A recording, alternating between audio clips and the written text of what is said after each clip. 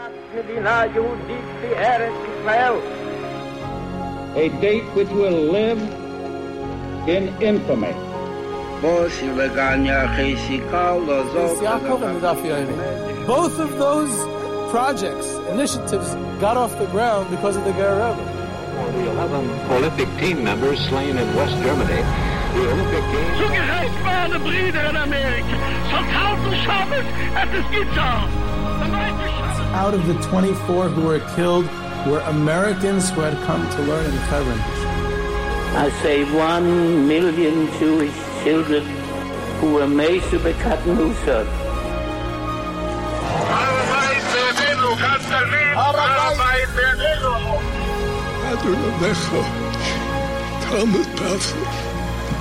Whoever heard such beautiful words? It is never too little. It is never too late. And it is never enough. Jewish History Soundbites, bringing alive the world of our glorious past. Here is our host, live from Jerusalem, Jewish historian and tour guide, Yehuda Geber. Yehuda Geber with Jewish History Soundbites, and this episode about Reb Naftali Tzvi, Trop, the Radin Rosh Yeshiva, is dedicated by the Einiklach of Reb Naftali Zechrani Levrocha as a schus for a Gemar Chasima Taiva for the entire Mishpacha and Gans Klal Yisrael. So the story of Reb Naftali Trop is a great story about the Radin Yeshiva and his life and who he was as a person. Before that, I just got a little bit about the feedback and some other news and tidbits. Interestingly enough, last episode, some of the great feedback I got from listeners was about the dedication from last episode about the Aleph Beta. Many listeners followed my recommendation and to go to alephbeta.org and for their great content, to check it out, to get it before Yom Kippur and Sukkot, and there's loads of great content, especially these coming weeks, and animated Torah videos and all kinds of looking at the Torah's texts and making them meaningful and relevant in our lives today. So check out Aleph Beta. Either way, getting back to Reb Naftali Trop, it's his yard site. That's why we're doing it. It's the Tzom Gedalia, the third day of the month of Tishrei was the day of the passing of Naftali. He passed away on Motzei Rosh Hashanah. It's interesting. There was in the good old days, the early days of the Hasidic movement, when it was much more radical, and before it became very traditionalist in the late 19th and early 20th centuries. So there was a certain of the early tzaddikim, Chayzer, a couple other ones. They had this thing about not fasting on Tzom Gedalia anymore. I saw some fascinating sources about it, and maybe we should get that started going again. Either way, you definitely want to check out the For the Record column in this week's Mishpacha magazine, the Yom Kippur edition. My collaborator and dear colleague Davi Safir and I have written up one of our best ones yet about Baruch Ber Leibovich, the Kamenetz Rosh Yeshiva who was in the United States for Yom Kippur in 1928, I believe. I don't even remember what year it was. I would have to check the column myself. And he was in Newark, and Rabbi Yosef Konvitz was the Rav there, and there's some interesting tidbits about him as well. So you want to check that out. Also, keep your eyes open for the legendary Mishpacha magazine Sukkot edition, which is going to come out before Sukkot, obviously. And there's going to be some exciting stuff that Davi and I have worked on, and details to come. Stay tuned. Also, just around the Rosh Hashanah Yom Kippur time, I saw a great article on Professor David Asaf's blog. Someone else posted it. About the piyut which we recite on Rosh Hashanah and Yom Kippur, Melech Elyon, and there's this one insert that we say of Melech Evyon, which refers to a earthly or human king and the feebles and the limitations of a human king, as opposed to the greatness of the King of Kings, God Himself.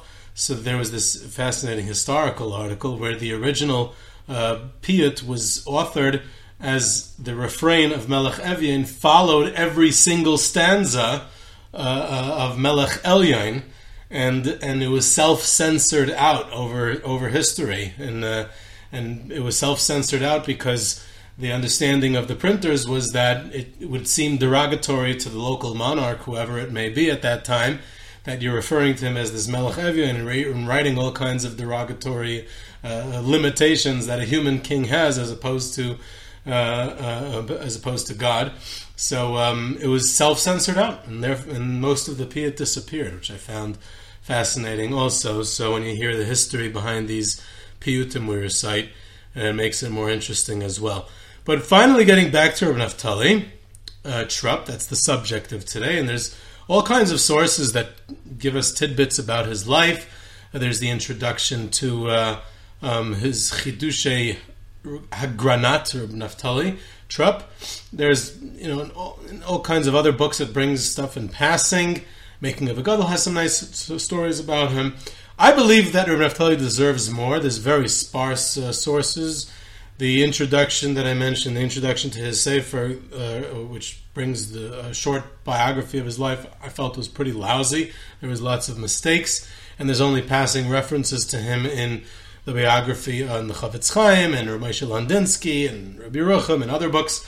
I think more needs to be written on him. On our trips to Radin, we see the yeshiva building, which is still intact, and his and also Reb Naftali's restored grave in the cemetery near the Chavetz Chaim and Rabbi Moshe Landinsky, the other Radin Rashiva. Though we tend to get overwhelmed by the Chavetz Chaim on the visits to Radin, I always try to devote a few minutes to Reb Naftali Trop. I think he's a fascinating story and a great one, and also the others in Radin. I try not to make it just about the Chavetz Chaim. I also even bring the groups to the mass grave of the Radin townspeople killed in the Holocaust, which is in the cemetery as well. So let's talk a little bit about Reb Naftali. Though I generally refrain from preaching any Torah thoughts on this platform, which is a history podcast, since it's very timely, again, about the days of awe that we're in the midst of at this current time, I'll take an exception and share a thought of Reb Naftali Trop on the Slichas, which we recite currently every morning during this time of year. We repeat the refrain in the introduction to the Slichas that it's Kedalim u'kerashim dafaknu d'lasecha, like poor people, we come knocking on your door, knocking on heaven's door, as it were. So why do we repeat it? We say it twice, almost one sentence after the other. So Reb Naftali Trop explained that usually when a poor person who is schnorring for some money and food, he knocks on the door. If no one answers, he moves on to the next house. But when the poor fellow is starving and desperate, so out of desperation, he's not going to move on to the next home so easily. He's going to knock and knock until someone answers the door and has mercy on him. And that's what we're trying to emphasize when we're coming before God during this time, is that we're kedalim u'kerashim, that we're poor and we're just going to knock and knock again and keep on knocking until we're able to be, get our salvation. So Reb Naftali Trop was born in Grodno and studied by his father Reb Moshe until he went on to yeshiva. He studied in Kelm by the altar of Kelm. He went on to Telz, where he was a student of Reb Leizer Gordon. He then moved on to Slobodka, which was one of the main places where he was a student. It was of the altar of Slobodka. He also had a relationship with Navardik at one point, but he was a very close student of the altar of Slobodka, and also of the Rosh Yeshiva there, Reb Itzel Aponovizher, Reb Itzel Rabinovich, who was later Reb Itzel Aponovizher. Then he was still a Rebbe. He was a teacher in the Slobodka Yeshiva, and that had a decisive impact on the style of Derech Halimud, of the way Reb Naftali taught Torah to his students, was very much formed, had an impact by Reb Itzel Aponovizher. He was so close with the altar of Slobodka that he was engaged to be married to the altar's daughter. The altar of Nassifekel, the altar of Slobodka, his daughter, was engaged to Reb Naftali, possibly even married. Until today, it's unclear, and there seems to be a dispute among the sources if he was just engaged or he was actually married. What we know for sure happened was that unfortunately this young lady passed away quite suddenly at a very young age, and nothing came of that. So either it was terminated during the engagement because of her untimely passing, or it was shortly after they had already gotten married, and then she passed away. It was very tragic either way. It was very sad. I personally tend to believe that it was just an engagement, and that's from a sense of the silence of the sources. I feel like a marriage makes more noise. There's invitations, there's a big event, there's people who go, there's many people who attend, there's documentation, there's a ksuba, there's all kinds of other documents that float around. In other words, there would have been a much more richness of a source material to have found had an actual marriage taken place.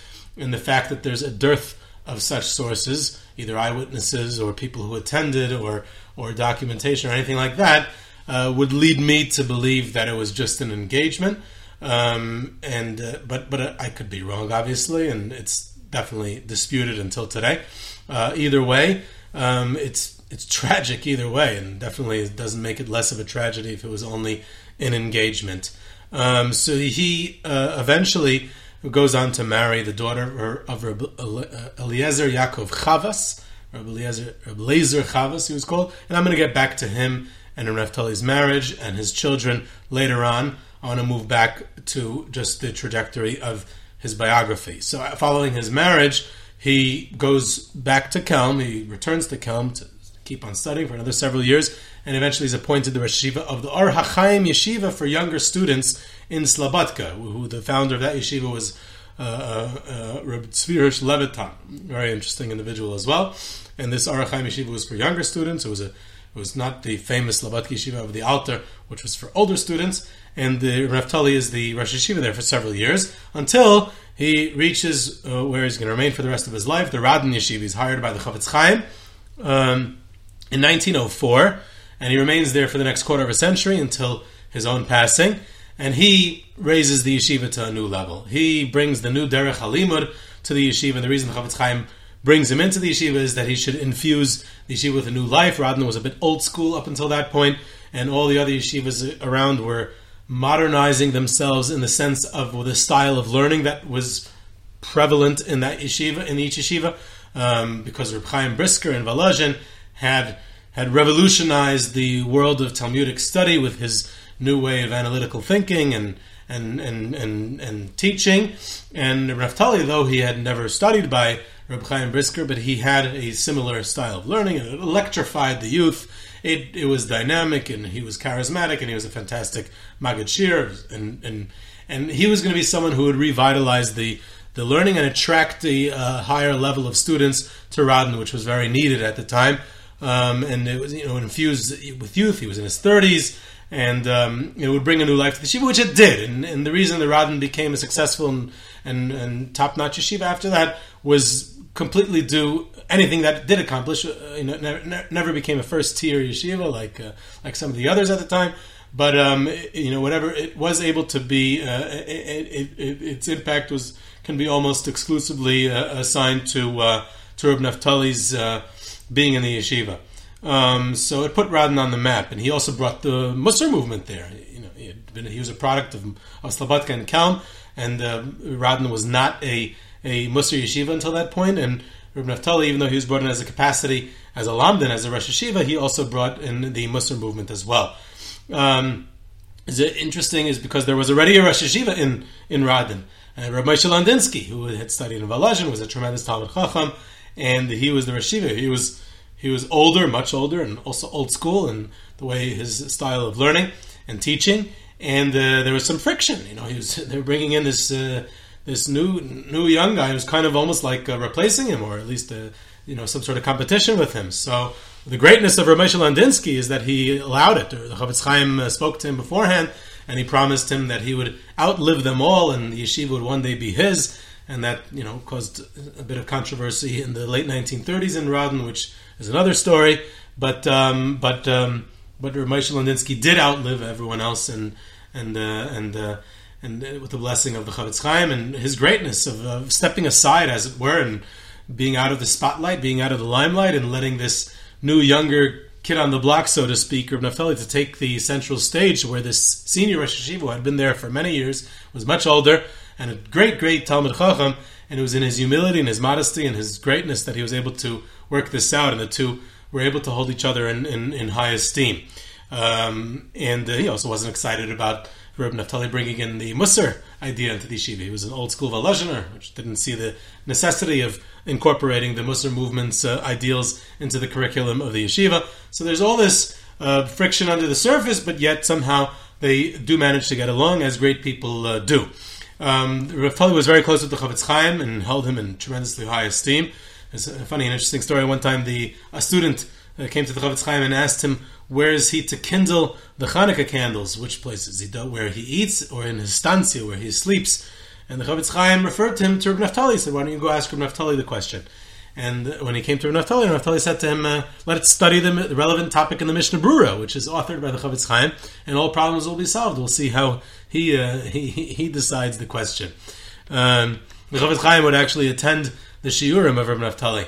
And I heard Reb Wine once told me a story that Reb Naftali was the what we call the Welt Lamden. He was a tremendous. He was one of that's why they brought him to Radin. He was the Lumdish. His style of learning was very deep and very analytical and very, the Chakira, he utilized it, and the Chavetz Chaim used to sit in the back when Reb Naftali would deliver his Torah classes and to the yeshiva. And one time Reb Naftali delivered a shir, and he said an approach to the sugya, to the Talmudic topic at hand, and then he said, we can say even deeper. And he brought in a different approach. And then when he was finished with that, he said, we can say it even deeper. And from the back, the Chavetz Chaim said, Reb Naftali, the ways of the Torah are pleasant, and you're making it too deep for everyone, and we're going to lose you. And he had him stop and not say the third approach. But once we're talking about three approaches, Reb Naftali Trop from his Kelm days was very close friends, dear, lifelong friends with Rabbi Yerucham Levovitz, the great Mashgiach of the Mir. And in fact, Rabbi Yerucham Levovitz was the Mashgiach in Radin for several years when Reb Naftali was the Rosh Yeshiva, and they were together leading the Yeshiva of Radin. And when they were in Kelm together, they used to study. They were study partners. And Rabbi Yerucham once was studying with him, and they had a question. They were studying a question of the Rashba, Rabbi Shlomo ibn Aderes, one of the great early Rishonim, later Rishonim actually. And Rabbi Yerucham said, they study the question.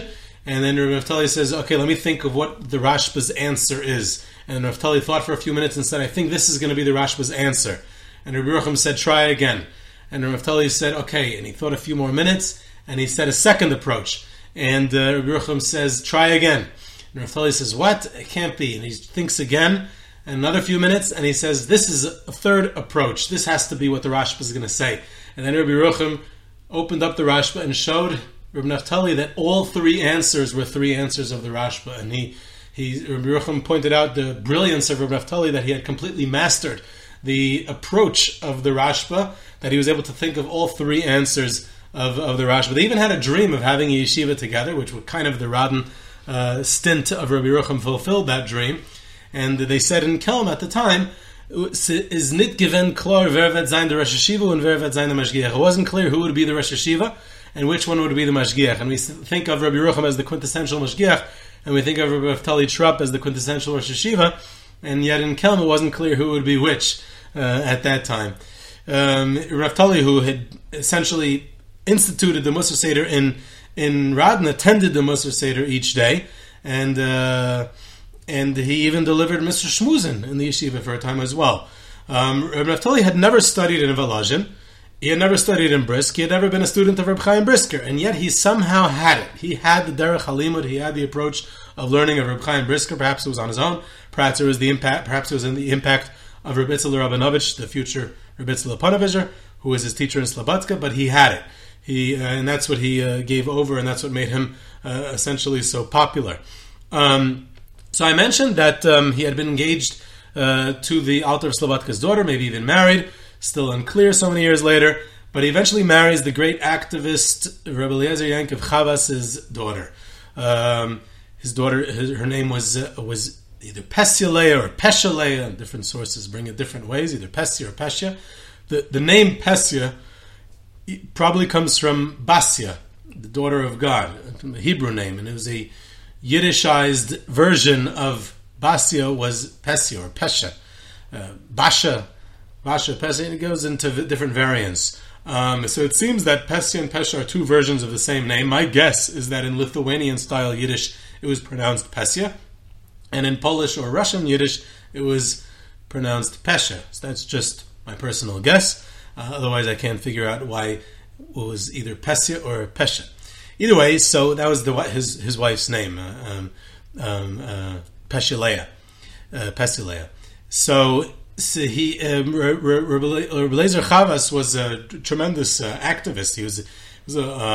He had a large role in establishing the relationship with the famous Berlin philanthropist Emil or Ovadia Lachman, whose support for Telz Yeshiva and Slobodki Yeshiva, and especially the Rebbe Eliezer Chavas was the agent that got Lachman involved in the funding for the Kovna Koil, which got it off the ground. He made that arrangement. So he lived in Yanushuk, and that's where Naftali settles down after his marriage. And unfortunately, his wife passed away at quite a young age from typhus in 1920, when they were still in exile in Russia during World War I, or right after World War I, rather. And Rabbi Naftali, during his years in Radin, produces some very famous students. There's Rabbi Yitzchak Meir Pachiner, who later becomes Ben Menachem, who was the son-in-law of Rabbi Saul Meltzer, Rabbi Shlomo Hyman, Rabbi David Dryan, who was later in England, Rabbi Yaakov Moshe Shurkin, Rabbi Eli Dushnitzer, the Panovich Rav, Rabbi Shlomo Kahana, and many, many more. He was like a father to his students. He was very passionate. He exerted tremendous efforts in preparing his shiurim. He was the father of the Chakira, like I said, that style of teaching, of learning, of taking apart the sugya of the Gemara. He was very clear in his shiurim, and he would study personally a chavrusa, study partnership with many of his students, personally, with them. He would offer, he would go over, he would initiate this. And one of them once said to him, I don't really have time to study with the Rosh Hashiva. So, which is amazing how he said that. Naftali said, how about early in the morning? Can we study then? So this same student said, well, it's difficult for me to wake up early in the morning. So Naftali said, no problem, tell me where your stanzia is, where you sleep, I'll wake you up. And so he did, and they studied together. Reb David Zaritsky, who was a student of Radin and later a famous author and writer, he once saw a fellow student crying at the grave of Naftali Trop 2 years after his passing. Not the next day, 2 years after his passing. And Reb David Zaritsky said, I can't imagine a son crying by his father's grave the way that student cried by Reb Naftali's grave. That was the relationship that he had with his students even so long after his passing. One of the unique things about Reb Naftali Trop and his personality was the rare combination of the ultimate Rosh Hashiva teacher of Torah, Lamdin, and at the same time a leading Baal Musar, someone who was legendary in his actions and care for others. He would host people in his home. He was very famous for his Achnas Zarchim, for having guests in his home. He was well known as a leading host who would welcome anyone into his home. Once a local thief was treated well as his guest and was able to stay there safely, because Naftali said that one is still required to treat him well, even though he's a thief, and to serve him as a guest. The obligation of Achnas Zarchim is applicable to this individual as well. Just because he's a thief, is he not a Jew? Is he not a human being who deserves to be treated with dignity? And that's the type of person he was. And one time Naftali's daughter related that she had turned down a guest because there was no room in the house, so she gave the guest some money to this wayfarer to stay in a local motel. When Naftali found out what she did, he said, why didn't you go to the hotel? So he said to his daughter, he said, the reason is because you feel that this is your home. So let me tell you something. This is just as much the home of the poor wanderer as well as just as much as it's your home. He and his wife would also regularly visit the local hospital to feed patients and ensure their needs were cared for, even in wards with contagious diseases. And this is at a time that he was preparing his legendary shiurim and maintained a personal relationship with his many students. He was somehow able to make time for everything which he saw as a priority. Once there was a solar eclipse in Radin and everyone went to see it. Rabbi Naftali stood by a cherry tree near the Radin Yeshiva, gazing at the eclipse through some sort of gazing device. I wasn't able to figure out what it was, and he remarked to those around him, he was very impressed with the solar eclipse, so he remarked to those around him, "Men darf nit gucken, men darf sehen." You can't just look. You have to gaze at it. You have to see it. You have to. In other words, he applied his lumdish way of looking at things. That's how you have to look at a solar eclipse as well. You have to, really, appreciate the solar eclipse. Naftali also delivered a weekly Friday night chumash here in the great synagogue of Radin to the local lay people of Radin. Nothing to do with the yeshiva, which was quite popular, and he obviously did this on a voluntary basis. He accompanied the Radin Yeshiva into its exile during World War I to Shmilovitz, Shumiat, Snovsk, and his wife passed away, like I mentioned, while they were still in exile, and his health deteriorated following her passing. When Naftali was sick in his later years, his final illness with a fatal muscular disorder, which would eventually take his life, there were passionate prayers on his behalf in the yeshiva. The Chavetz Chaim himself even offered his own years to extend Naftali's life, which was an accepted mystical formula that was done occasionally under those circumstances. But alas, it was to no avail. Naftali passed away in 1928 at the relatively young age of 57 on Motzei Rosh Hashanah, now on the third day of Tishrei, Tzem Gedalia. The Radin Yeshiva never really recovered its former glory after his passing. He had been the primary attraction for top students, and it never regained that prestige. Rabbi Zalman Meltzer was visiting from Palestine for the Kletsk Yeshiva building dedication at that time, and he was offered a position in Radin to replace Rabbi Naftali after his passing. He declined, he turned it down, he returned to Palestine. There was a whole issue in Radin afterwards about Rabbi Naftali's family and the Radin Yeshiva. A lot of politics. There was some disputes about which one of his children would replace him, would come into his place, and there's a whole story of the last decade of the Radin Yeshiva, and all the everything that was going on there. There's quite a bit going on, which I'm not going to get into too much now. I just want to mention his children because they were the ones. Some of them were the ones who replaced him. So I'm just going to give a short summary of who Rabbi Naftali's family was. Two children did somewhat fill his place in the yeshiva. Rabbi Trop and Rabbi Baruch Feivelson, a son and son-in-law, both had nominal and something between unofficial and official positions in the yeshiva. Because there's the Chavetz Chaim's family, the Zaxes, and the Londinsky family. They also had claims, so things got complicated after a while. But Rav Trop, who was the oldest child, he married the daughter of a great Lithuanian rabbi, Rabbi Yaakov Moshe Sapir. His wife's name, Rav Trop's wife's name was Esther Sapir, and his brother-in-law, Rav Trop's brother-in-law, in other words, his wife's sister, had married Rabbi Shua Levinson, who was the grandson of the Chavetz Chaim, son of Reb Hirsch Levinson, and ran the yeshiva after his father Reb Hirsch's passing. So there he had an in with the yeshiva administration, right, with his family connection. Rav Trop was very close with the Chavetz Chaim. He learned in Radin, so he had this quasi-official position in Radin yeshiva and remained there until the war broke out. And following the Soviet takeover of the area, he was arrested and deported to Siberia.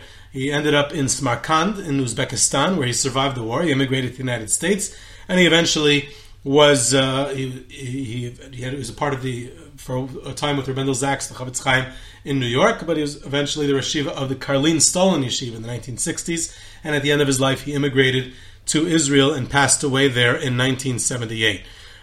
He had two daughters. One married Reb Henoch Leibowitz, which is a nice irony. You get Reb Henoch Leibowitz was the yeshiva of Chavetz Chaim Yeshiva, which is a different yeshiva. Obviously, Reb David Leibowitz, his father, was a family related, a nephew of the Chavetz Chaim, and a close student of his. So it was the yeshiva Chavetz Chaim. So here you had the Rosh Yeshiva of the yeshiva Chavetz Chaim marrying a Trop, who was from the Radin Yeshiva in Europe. So it's a nice connection. And then the second daughter. They, of course, unfortunately never had children. The second daughter married Reb Chaim Portnoy, who was in Altamir, who studied in the Mir Yeshiva. He was from Brisk, grew up in Brisk, then studied in the Mir. So he was Brisk Mir Radin, which is not bad for Litvish credentials. You pretty much can't get better than that. It's like someone saying that he went to Stuyvesant High and then Harvard, and then got a faculty position at Cornell. So that's pretty good. So the Portnoy family today are prominent descendants of Reb Naftali Trop, a prominent family. There was another Altamir, Reb Lezer Portnoy, who was in the Mir and instrumental in obtaining the famous Sugihara visas. So it's a prominent family. Another son of Reb Naftali was Reb Ruvain Trop. He studied in Radin. He also studied in Vij, which was the first yeshiva of the future Panovizher Rav. He also was a student of the Mir Yeshiva. And then in 1925, he went to Palestine, where he studied in Hebron, to study in the Slobodki Yeshiva, which had reestablished in Hebron. He survived the massacre, and then he married and settled down in Yerushalayim, where he held various positions in the Hebron Yeshiva. And then he was later a rabbi in Tel Aviv, and when he lived in Tel Aviv, he was appointed by the rabbi of Tel Aviv, Rav Moshe Avigdor Amiel, as the Rosh Yeshiva of Yeshivat HaYishuv HaChadash. Unfortunately, because of his deteriorating health, that position was eventually retained by Rabbi Yehuda Kolodetsky, and Rabbi Reuven Trop passed away at the young age of 50 in 1951. Several of his grandchildren hold prominent positions in the religious Zionist community today, including a current Knesset member, Michal Waldiger, who's currently in the Knesset. She's a descendant of Rabbi Naftali Trop. There was another child of Naftali, a daughter, Toibe, who married a Radin student named Rabbi Yeshua Isaac Kamenetsky. He was a rabbi of a town in Poland, and unfortunately the entire family was wiped out in the Holocaust.